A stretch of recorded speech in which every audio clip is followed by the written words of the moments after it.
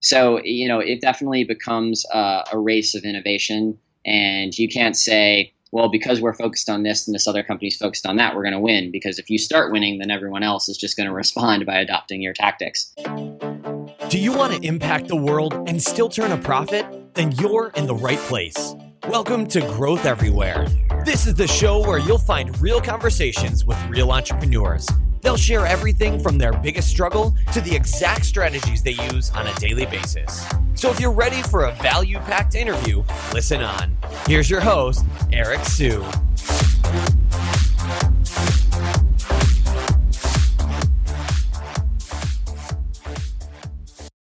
Hey everyone, just a quick heads up that we're giving away an ebook called 29 Growth Hacking Quick Wins. We co-authored this book with Matan Griffel of 1 Month, and it'll give you a solid base on where you can create growth ideas from. So all you need to do is text quick tips to 33444. That's the word quick, Q-U-I-C-K, and tips, T-I-P-S as in sugar, to 33444, and you get instant access. All right, everyone. Today we have a awesome guest. His name is Casey Winters, and he leads growth over at Pinterest, which is a visual bookmarking tool, which is on fire. Unfortunately, they can't reveal or disclose public numbers, so I'm just going to give some estimated numbers right here around their user base, which is estimated, over 72 million users, and they have over 1.3 billion in funding. And the numbers that Casey could share, he graciously shared with me over 50 billion pins and over 1 billion boards. He's also the first marketer, or was the first marketer at Grubhub. Casey, how are you doing today? Doing great. Thanks for having me. Yeah, thanks for being here. So why don't you talk to us a little bit about your, who you are and kind of your journey through, leading growth at all these awesome companies. Yeah. So I've been working on growth-related things for a little over a decade now. Started my career working on marketing analytics at a company called Classified Ventures. And they did basically online classifieds, so apartments.com, cars.com. And it was just a great way to learn about what are the things that actually grow internet businesses. So naturally, the next thing I did is after I learned how to measure those types of initiatives, I started working on those types of initiatives. So paid search, organic search, email marketing, those types of things. And the cool thing about Classified Ventures is that they were starting up a lot of new companies inside. So they were doing, a last minute apartment startup, a rental home startup, and then eventually a real estate startup, which I went to lead online marketing for. It was really a great building ground to just learn how to grow a bunch of different types of internet businesses. After that, started at Grubhub as the first marketing person. They'd raised $1 million in Series A funding. We're in a couple of cities. And they really just needed someone to figure out how to take this thing national. So I spent a lot of time just figuring out, how do you grow a marketplace that has, restaurants and also people that order from those restaurants. Spent a lot of time focused on growing the consumer side of that business. So built out, organic search strategies, paid search strategies, email marketing, conversion optimization, loyalty programs, transit advertising, TV. You name it, I probably spent some time on it or spent some money on it. And really great experience. We grew from 3 cities when I started, with the third city getting an order a day, to over 600 cities. Went public in April of 2014. Acquired a bunch of companies while I was there.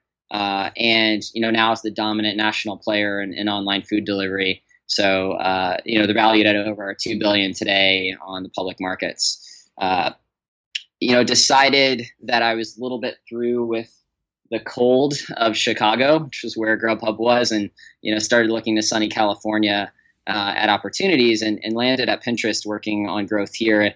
And now I lead the growth team, which is a cross-functional team of engineers, designers, product managers, and analysts.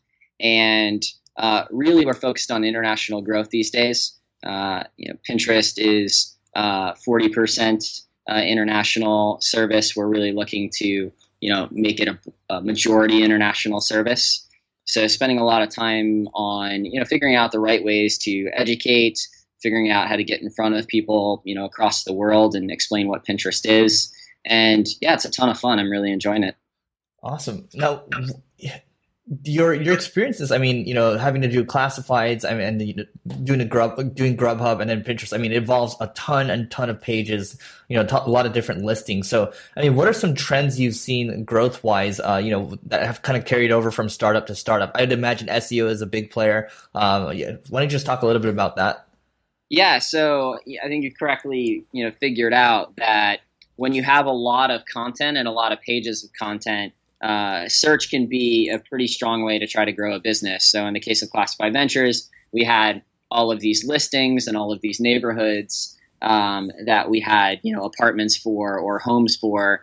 So the kind of building block of building an organic search strategy is, how do I organize this content in a way that people are searching for, where if they landed on my page, it really helps their experience. So in the case of apartments.com, someone's searching for, Los Angeles apartments, and they land on a page that has Los Angeles apartments. It has local information about Los Angeles, and figuring out how to do that without hand curating every single one of those pages was, a big part of what the team worked on. And it's a very similar process when I moved to Grubhub. So Grubhub, the terms you care about are food delivery terms or, cuisine terms that people are typing into search engines. But really, it's all about, how do I create a page that says, hey, this is all you need to know about for, Soma Chinese food. Here are all the restaurants that are delivering to that neighborhood. Here's how to order, and doing that in a way where it scales for any neighborhood, any zip code, any college, any city name that someone might type into a search engine. So a lot of what we built is a back-end system where I could just go in and say, yep, we have enough restaurants in West Hollywood now. Let's turn on a page for West Hollywood. And hey, now we have enough pages. We have enough restaurants for Chinese food in West Hollywood. Let's turn on that specific page. So that when we had relevant content, we could automatically show that to search engines and therefore show it to users and get new people to try us. Got it. Okay. Now, so for all of these listings, I'd imagine, there's competitors out there. I mean, there's like the Eat24s of the world and all of these. And then, how do you guys differentiate your listings from the other ones? Is it user generated content? Like what is it exactly? Sure. So, talking specifically related to Grubhub, it changed a little bit over time. So when Grubhub started, it was actually not an online ordering platform. What the founders of Grubhub did is they actually grabbed the menus from every restaurant that delivered, and then manually called up all of those restaurants to map the delivery boundaries of all of those restaurants.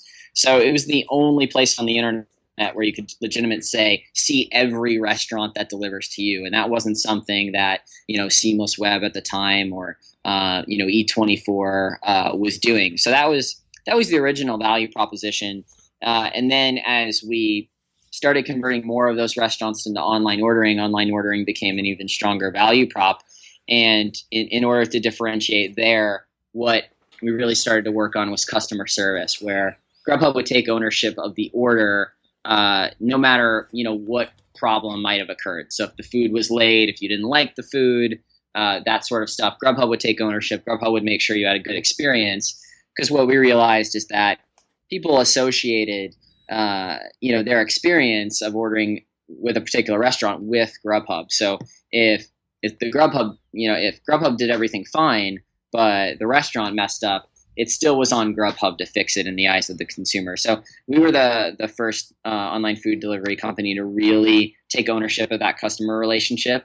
But as you see with most startups, if you're doing something that works and you're going faster than other people, the other companies are going to respond. So what we started seeing was a lot of convergence, in the value props over time, where Seamless Web was at first focused on corporate ordering, not on the consumer. They became more consumer focused.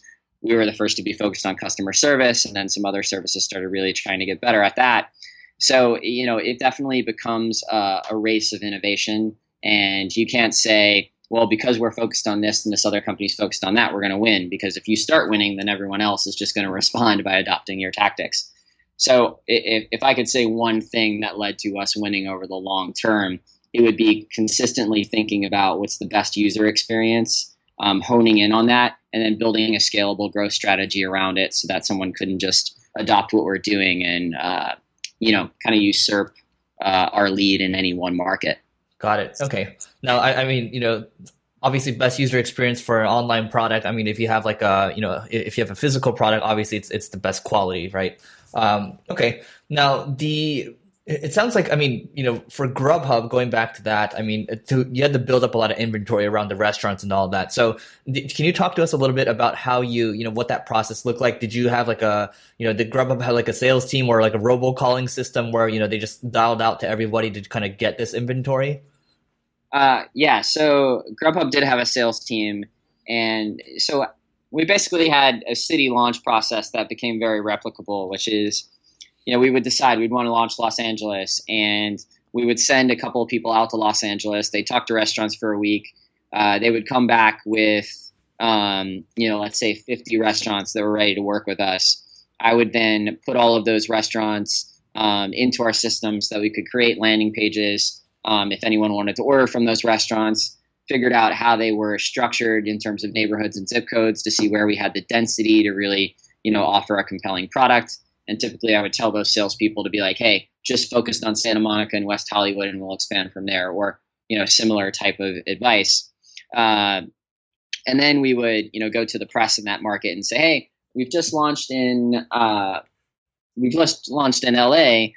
Why don't you give your users $10 off their first order on Grubhub and let them know about this service? And, we'd get certain press to bite on that. And then after, 30, 60 days, we would just redirect the landing pages we would tell the press to link to our SEO pages so that we had the authority plus the content to rank really well if someone typed in, food delivery terms related to that market.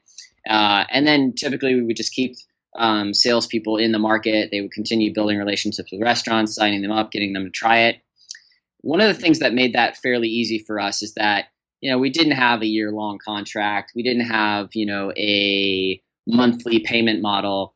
It was 100% pay for performance, no additional fees. So literally the contract is, hey, if you get an order from us, you pay us a percentage of that order. If you don't get any orders from us, you pay us nothing. You can quit at any time. So it literally made it so easy for a restaurant to try that it was hard for them to say no. And that was a key to us being able to scale from a sales perspective. Over time, as national awareness grew of the service from a restaurant perspective, we found that we actually didn't need to send people directly to the market. We could call restaurants over the phone and they would be willing to try it. And we can get them to try it just by calling them. Not robocalls, actually real people, but we didn't have to necessarily fly a bunch of people out to each city we were launching and station them there, for months or years. We could kind of do it all from the home office. Got it. So the way you did it, I think initially you sent people in, there's a lot of hand-to-hand combat. I mean, how long did that go on for? Because I'm just, again, people talk about scaling really quickly and I'm just trying to figure out the fastest way to do this. But it sounds like you guys just stuck with your guns. You stuck with, getting people on the ground or getting people to have like real conversations on the phone. Then, once people started becoming more aware of it, it kind of just took off on its own. Yeah. I mean, the whole goal of growing a marketplace city by city is building a playbook that you can replicate. And if you can understand, how to get the supply going, how to get the demand going in each individual market, and the way it works in one market is the same it works in the other, you can just continue to refine it so that it's more and more efficient and less costly, right? So that's all we were doing. And in terms of how long we actually needed to do, very manual work on the supply side, I would say that for about the first 3 years that I was there, that we were launching cities, we would, send salespeople there. We would, keep salespeople there, permanently as employees. The other thing you need to think about here is, once you've been launching cities for 3 years, the cities you're launching, additionally, you're launching more of them at a time because they're smaller and because you have the process more refined. And also because they're smaller, they don't need as much hand-to-hand combat. There aren't as many restaurants to sign up, that sort of thing. So that's another element of the process. But for the first 3 years, it was basically that same sort of model hiring local salesperson or flying someone in, having them meet with restaurants directly, make the sales pitch. And we weren't in a rush to really change that. If it was working, we were happy to do it. I think a lot of startups are like, oh, it's not completely scalable, or this should be done entirely with technology. That's not really the Chicago school of startups. If it works, it doesn't matter how much manual effort it is. We're gonna get it done. Got it. I love it. Okay. So that's the first lesson for everybody. This is how you go from a few thousand users to millions with Grubhub. Now let's talk about Pinterest. How do you get to massive scale? Yeah, so that was an open question as I started, moving from Grubhub to Pinterest. It's like, can I grow a business that's already has this many users? I don't know if the same sort of skill sets apply. But what you find is that, it's a lot of the same things work, getting you from your, 1,000 users to 10,000 users work, getting you from, 1 million users to 10 to 50 million users. So, it's a lot of the same tools in the toolkit. The scale of the graphs are very different, but it's a lot of the same work. So we mentioned SEO. One of the things that Pinterest has is it has all of these pins and it has all of these boards, which is individual people all over the world curating what they think are the best objects on an individual topic. And it's really high quality content. Someone's taking the time to say these things go together and they represent this specific thing that I'm passionate about. The challenge we were having is that there were images. So Google by default didn't really have any idea what the page was about. So we had to work a lot, with our users and with the data we're able to generate about the content to really explain this is a page about woodworking, this is a page about home decor, so that search engines really understood what's this content about. When someone searches for something, should I rank this or something else? And that's been really fruitful work for us to grow. We've really went from a service built around saving to a service that now can power discovery for a large percentage of the world, because we just have all the content around the internet that people think is interesting related to very specific niche topics. And that was a pretty interesting transformation for the company. And it's certainly something that, search engines reward us for as well.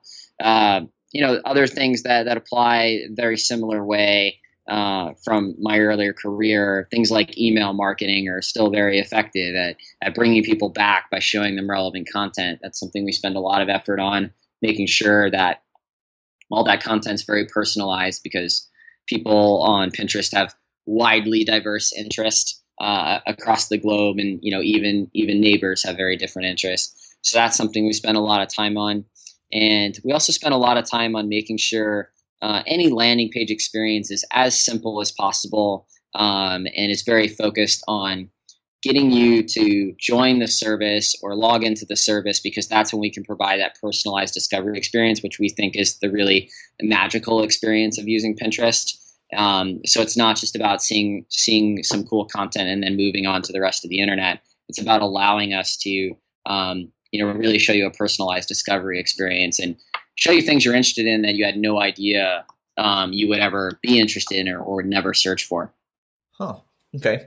Interesting. So let's dive a little into SEO. So, I mean, obviously you have, with over 50 billion pins, you have at least 50 billion pages. So what are some SEO challenges you faced, growing this thing? Yeah. So, I mean, you highlight one right off the bat, which is search engines are not going to crawl all 50 billion pins, right? And they're not going to crawl, all 1 billion words. Mm-hmm. So one of the things we had to do is just really figure out ourselves, what are the pins and boards that are worth showing to search engines, right? How do we take a sitemap that, has over 50 billion pages in it and tell Google, you know what, you really only need to look at these 500 million of them, or these, this billion of them, because the rest are very similar content or, not as high quality representations of these topics. So that's something we spent a lot of effort on. I'd say the biggest thing, though, is at our scale is we had to build an SEO experiment framework. It's such a big service. There's so much content. In order for us to really understand, is something helping search engines understand us or hurting search engines' understanding of us, we had to, do an experiment framework. And the difference for an SEO experiment framework versus, a typical experiment framework is that you split things by the page level instead of by the user. So, an Optimizely works of, Eric came to the service, we're going to show him one version of the page. Casey came to the service, we're going to show him another version of the page. Mm-hmm. We actually have to do that at the page type level. So in our case, we'll take 10% of the boards and we'll change something about them. We'll add more descriptive text to them. We'll change the title tag, et cetera. And then we'll just see, over time, do search engines provide more traffic to the enabled group or to the control group? And that's been had a huge impact on our understanding of how the search engines crawl us, how they think about our content, and our ability to grow our traffic from them as well. Huh. Okay. Now, I think you're alluding to, by the way, everybody should check out this post. We'll try to link to it in the show notes. It's the A/B testing framework, the A/B SEO framework that Pinterest put together. So, how do you, if you had to spec this out to, your engineers to build this out, I mean, at a high level, what would you say? Yeah. It's actually not super difficult, right? So, the first step is you have to identify what are pages that you can group together that are fundamentally the same. So, in our case, we've talked about it. Pins are fundamentally the same type of page, across the board. Boards are fundamentally the same type of page across the board. So then what you have to do is say, okay, now I need a mechanism to randomly sample a group of boards out from the rest, or randomly sample a group of pins out from the rest. And one of the things you want to be careful about is, not all boards and pins are created equal, right? So you want to make sure that you're looking at topically, are they about the same thing? Because if one's seasonally, on trend and one is seasonally off trend, that could impact your results. And the other is just kind of general popularity, right? If one pin's used to getting, 1,000 visits a day and another pin's used to getting 1 visit a day, it's not really a similar enabled and control group. So you have to figure out the appropriate way to, separate out enabled and control by the page type. Then what you want to do is be able to make a change that only, a search engine crawler will crawl on the enabled group and not see it on the control group. And then you have to think about, well, what metrics are you really trying to change here? Typically, you're trying to get more traffic from a search engine. So we just have, a very simple graph that shows the difference in traffic between enabled and control. We run that data down to check for statistical significance. And, in our case, we'll typically run the average experiment for 3 weeks or so. If we're seeing a gain in traffic, we'll ramp up to more pages and finally to 100% of those pages. And if not, we'll shut that experiment down and try something else. A lot of this stuff you can do pretty manually. We did it manually at first and then started building an interface so we could, keep track of this stuff a little bit easier. But it's not a supremely daunting task. I will say that, if you're only getting 100 visits from Google a day, there's no point in creating, an experiment framework for SEO. You're just never going to get statistically significant data. You might as well just make a change and then see if your overall graphs go up or down. But when you're getting to the, millions of visits sort of stage, it can be very helpful in seeing if you're really making the right type of progress or if you're really shooting yourself in the foot. Well, there it is. There's the A/B testing SEO framework that everybody can literally go out there and build now. And maybe somebody can just go build a product to solve this problem. I don't know, but there's a market there. Yep, there definitely is, and I would pay for it. Okay, so talk about some of the challenges you're facing right now of going international, because obviously you have to deal with all these translations, and I just would love to hear about the process. Yeah, so international has been an interesting challenge for us. We translated into most languages, over the year of 2014. So, we're available in over 20 languages now. And typically when you think about going international, that's like the main step you think about is like, you just need to make sure that people can actually read it.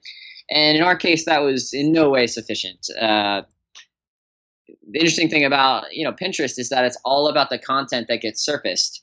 And the people that were using Pinterest in Japan and Germany, in a lot of these other countries before it was translated, they obviously knew how to read English, and they were pinning and repinning things in English. So what we found is that while we had like translated the service in Japan, a Japanese user would sign up and they would just still get a ton of English content, and a very small percentage of Japanese people actually know how to read English. So we really had to take a step back and reconfigure how our discovery engine works to prioritize local content, and then train people that if they are pinning in their country, that they shouldn't feel like they need to write it in English, so that they will have an audience for that content, or those sorts of things. So that's been a big initiative, and we've seen pretty interesting movement in our metrics after we started localizing a lot of the feeds. And that's a process that's still ongoing for us, because it's not just something you can do once and then it scales everywhere. You pretty much have to make the effort country by country. So that's been one interesting effort. Related to that, SEO is a very different challenge internationally, because in the US we have all this content, it's all grouped together. Outside of that, you have basically zero credit for that, because none of that content is in the local language either. So really making sure that we can organize the content we have so that Google finds it, versus finding all of the English content and says, oh, this is an English site, it shouldn't rank in google.fr. Those types of projects are things we really had to work on. And it's more challenging than you think at our scale. Just lots of localization work, lots of really understanding, if you have a picture of someone running, people don't run as a hobby in some cultures, right? So that just doesn't make sense.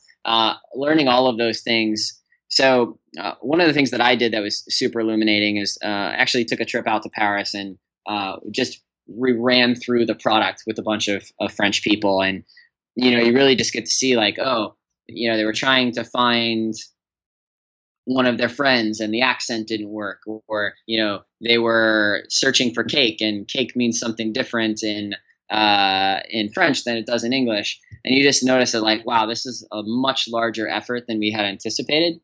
So we finally internalized that and started really making a lot of progress toward it. But Herculean might be too strong a word, but it's been an interesting set of work for us.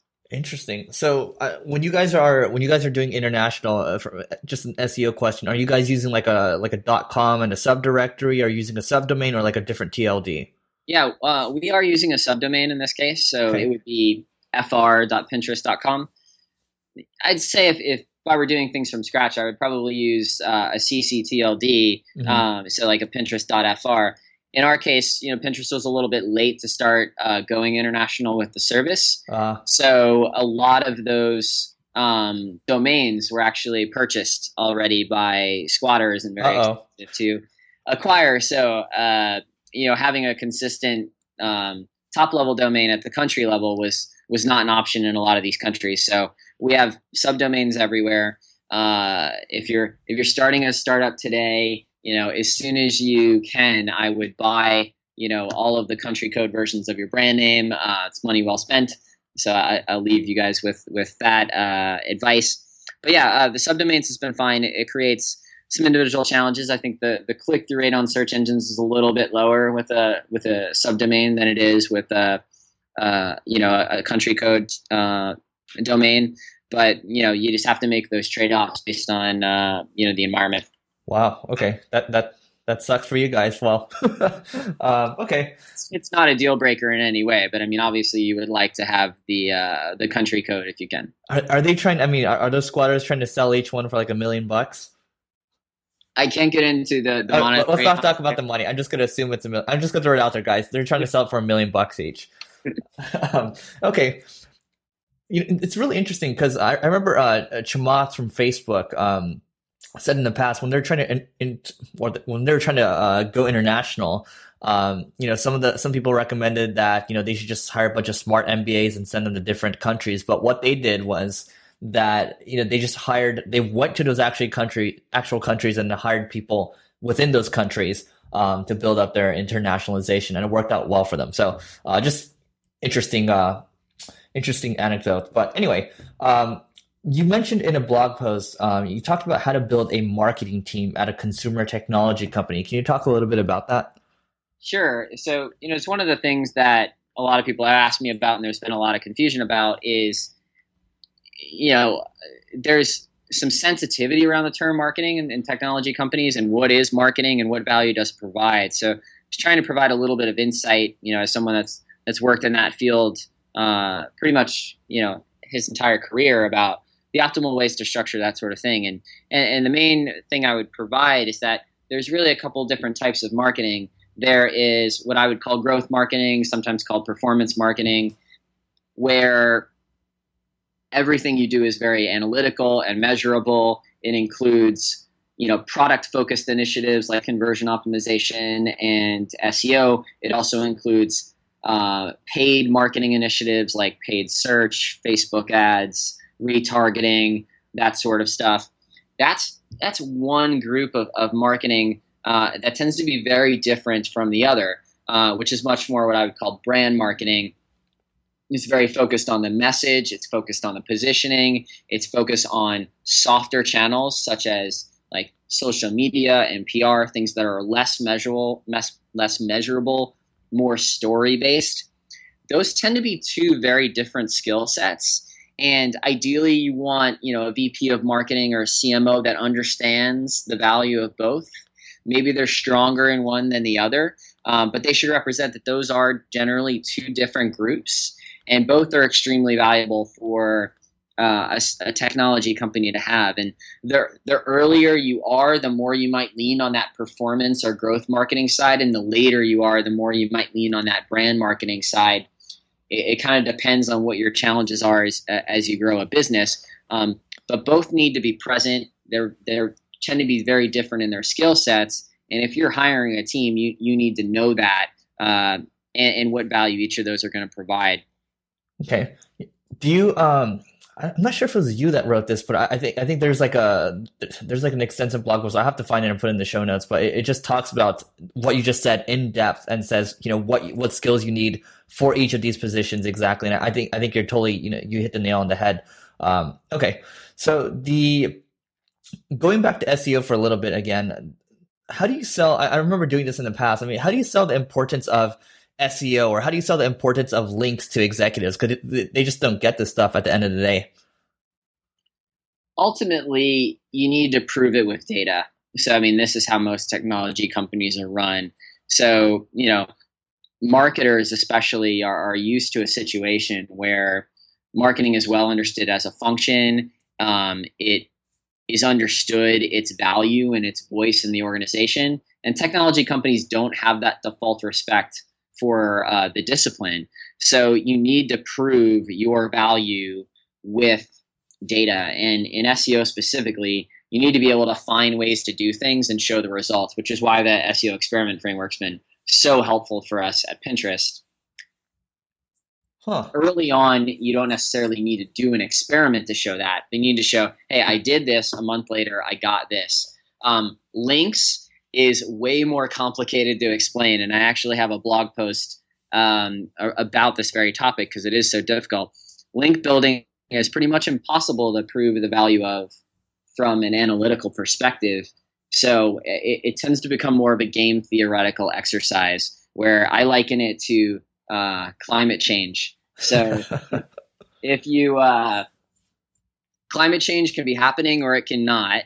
If it happens and you don't do anything about it, you're in big trouble.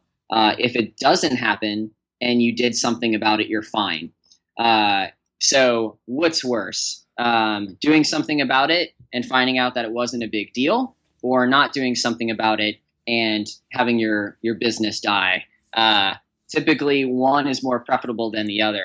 So what happens is if you decide not to link build, but all of your competitors do, you have a high chance of dying. And then if all you need to do is link build as well to make sure you don't die, it's generally the profitable thing to do in the long run. So it's definitely a game theoretical argument. It's something that you want to make sure you have a good amount of time to go through with an executive, but widely understood to be a very important function, depending on the industry, right? Like if you don't have a lot of competitors, you can just have great content and still rank. Typically on a search engine today, there are going to be a good amount of competitors, and links are an important component. We happen to be in a pretty good position at Pinterest where we get a lot of links naturally because it's a user generated content site. People link to their content. There's a lot of press about Pinterest. So we don't tend to worry too much about link building, but extremely important function for SEO in general. And if you're not going to get those links naturally, you need to find ways, not against any Google guidelines or anything, but you need to find ways to try to attract those links better if you want to rank well. It's just how it works. Right. I think you bring up a good point. I mean, there's a spectrum, right? When you're first starting out, it's more of the manual outreach, hand-to-hand combat type of stuff, build out the content and just let things compound, let the links compound over time. But once you get to a certain scale, you have a lot of brand equity. The links almost just come in automatically, and it's up to you to figure out what you want to do with that equity. So, you guys have obviously figured out how you guys want to, pass link equity in your website and kind of maximize the value there. But I think, again, there's two different spectrums, right? Absolutely. Okay. So, we've talked a lot about SEO. You've talked about how you guys manage retention with email. I mean, what else has worked for you guys in terms of growth? Yeah. One of the other things that's a little bit unique to Pinterest that we spend a lot of time on is working with publishers and partners. So, every piece of content on Pinterest comes from somewhere else. And if publishers and partners optimize their service to drive content into Pinterest, that makes sure that people have a good experience and they're seeing the best content, but also means that people click on that content, which drives traffic back to these publishers and partners. So we've really worked to educate that group on how they get value from Pinterest, adding things like the pin it button to their site.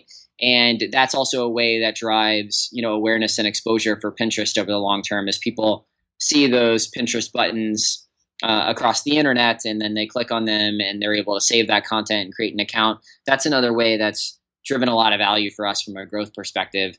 So that's probably the main other way. We definitely have our user base share a lot of content to Facebook. So that's a nice awareness driver and acquisition driver as well. And those would be like the kind of the growth drivers that I work on. From an overall business perspective, Pinterest grew mostly via word of mouth. Historically, it was an invite-only service for a very long time, where you had to request an invite, and once you were invited, you had a certain amount of invites to bring your friends in. So that was something that drove a lot of word of mouth in the early days, and even today. Most people come to Pinterest from, one of their friends telling them about the service. But, as to talking about the things that growth optimizes, it's generally, search engines, Facebook, and publishers and partners are those three big buckets that we work on. I love it. Okay. Let's shift the conversation to you. And before I do that, actually, one more SEO question, the last one. You like SEO?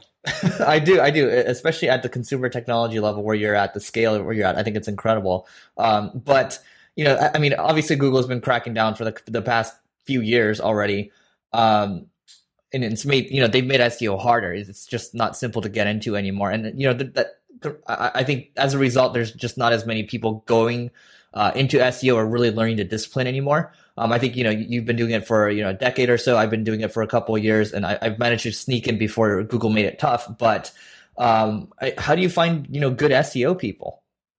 Yeah, it's very difficult. And in particular with Pinterest's case, we are operating at a scale from an SEO perspective in which the challenges that we deal with are fairly unique, right? There aren't a ton of services that are have over 50 billion pages that are shown to Google.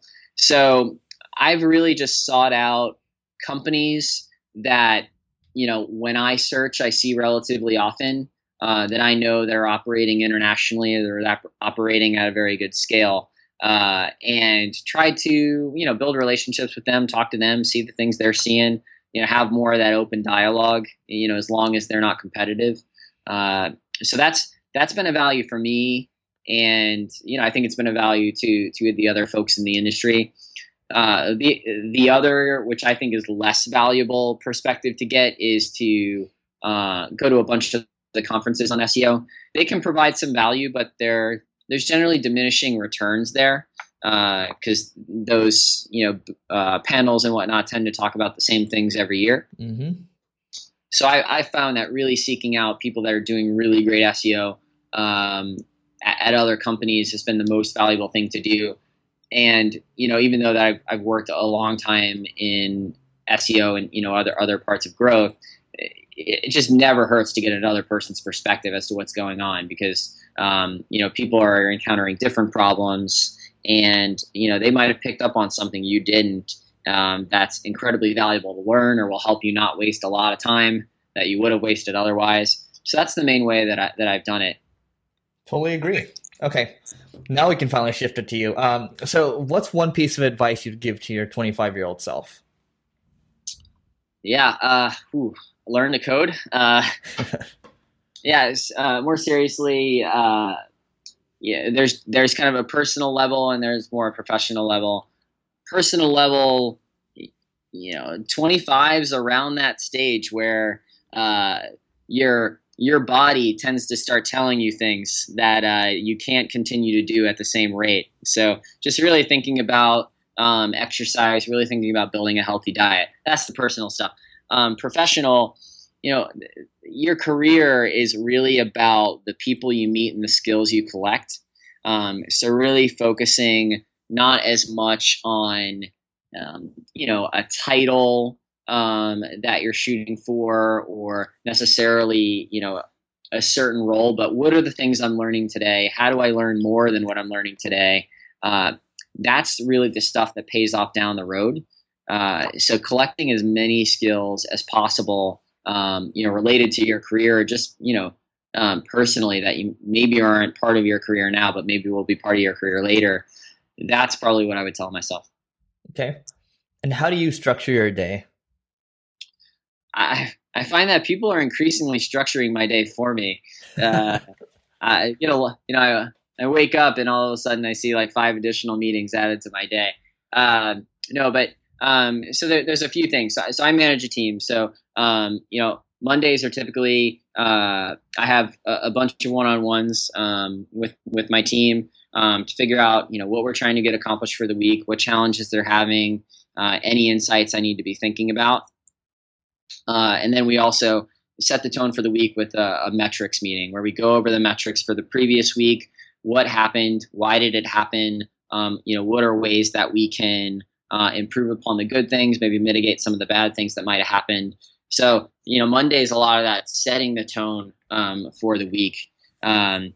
Tuesday, we tend to do more deep dives into specific topics on the sub-teams. So growth is made up of an acquisition team, a conversion team, an engagement team, an international team, and we have separate meetings for all of those things where we break down the metrics at a deeper level. We do a deep dive on one specific strategic initiative we're working on. We get up to speed on all of the individual tasks, that sort of thing. Wednesdays kind of are let's eliminate meetings and let's really hammer through large scale things we want to do. So this will typically be where I'm doing analysis, or I am writing specific docs on new projects or initiatives we want to get started. Those sorts of things. Thursday is typically a day where I'll do some outside chatting with folks like you today. Get that perspective from other people. Meet up with the broader product team to understand other things that are going on. So that's generally how things are structured. A lot of it is by day. And then a lot of the in between are, kind of those meetings on strategic initiatives, making sure that we have alignment across the team and can move as fast as possible. So I'm kind of that meeting buffer. So a lot of the other members of the team can work fast and not be disrupted. Love it. It would be great if you created some type of course around how to run the growth team at a consumer technology company. I'd pay for it. I'd pay for it too. Okay. What's one must-read book you'd recommend to everyone? Sure. I think I would read, if I only had one and I was working at all in something similar to the field I'm working in, it would be Thinking Fast and Slow by Daniel Kahneman. So Daniel Kahneman's basically the founder of a new field called behavioral economics, and he won the Nobel Prize in economics a couple of years ago. And what behavioral economics is a study of how people actually make decisions as opposed to traditional economics, which is about how people are supposed to make decisions. And if you're at all working on any sort of business, a big part of it is understanding how people make decisions and how they're going to react to the things that you're showing them and the things that you're telling them. And, Kahneman breaks it down in a way where it's really easy to understand. It's really easy to understand that it's not just dumb people that make these decisions. The smartest people in the world make decisions like this. It's just how our brain works naturally. So that would be the one book I would recommend, and I definitely continue to use it even today. I love it. It's the feeling I get is that you have a very close number two. Do you want to reveal that? A very close number two. Okay. I really think I probably have like four. Give them all away. Let's do it. Okay, so one would be Black Swan by Nassim Taleb. So what Black Swan is about is really understanding that certain things are good at being measured by statistics and certain things are not. And the certain things that are not good at being measured by statistics are things that can have a very wide and most of the time unknown level of impact at the tail. So, at the very negative stage or the very positive stage. So if you think about the difference between, minimum and max height of an American male, there's a very limited scale, from, maybe 2 feet to 8 feet that you could be in. But wealth, can go everywhere from, $0 all the way to billions. There's just a much bigger scale, and honestly, this scale keeps moving further and further out.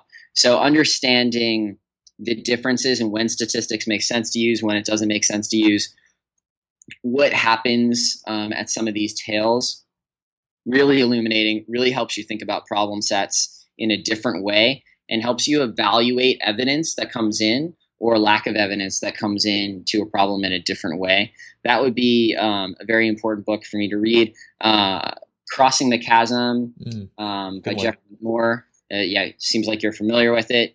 Really understanding how to make progress in growing a business from early adopters to the majority of a user base, and understanding where the gaps are, understanding beachhead strategies that help you do that is another great book. Feel like I'm missing a major one that would be really good to think about, but maybe I'll come back to it if I remember. No worries. I'll come back to you because we're about to cap out over here, but I'll come back to you for that book. We'll drop it in the show notes for sure.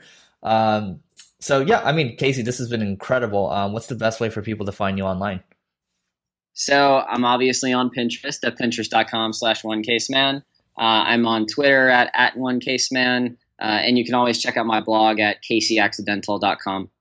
Awesome. Yeah. Everyone, this is obviously Pinterest is, getting bigger and bigger. And then if you haven't heard of it yet, you will soon. Very important, I think, product that I like using as well. So Casey, thanks so much for doing this. I remember my last book. It's The Goal by Elias Ahu Goldratt. The one that Jeff Bezos recommended. And it is the best book on conversion optimization that is not about conversion optimization. Yeah, no, I love it. I've forced people to read that book in the past. It's a good one. All right, everybody. Casey, again, thanks so much for doing this. Again, everyone check out Pinterest, and Casey, hope to have you on the show again sometime soon. All right, thanks a lot, Eric. Hey everyone, just a quick heads up that we're giving away a ebook called 29 Growth Hacking Quick Wins. We co-authored this book with Matan Griffel of 1 Month, and it'll give you a solid base on where you can create growth ideas from. So all you need to do is text quick tips to 33444. That's the word quick, QUICK, and tips, TIPS as in sugar, to 33444, and you get instant access. Thanks for listening to this episode of Growth Everywhere. If you loved what you heard, be sure to head back to growtheverywhere.com for today's show notes and a ton of additional resources. But before you go, hit the subscribe button to avoid missing out on next week's value-packed interview. Enjoy the rest of your week, and remember to take action and continue growing.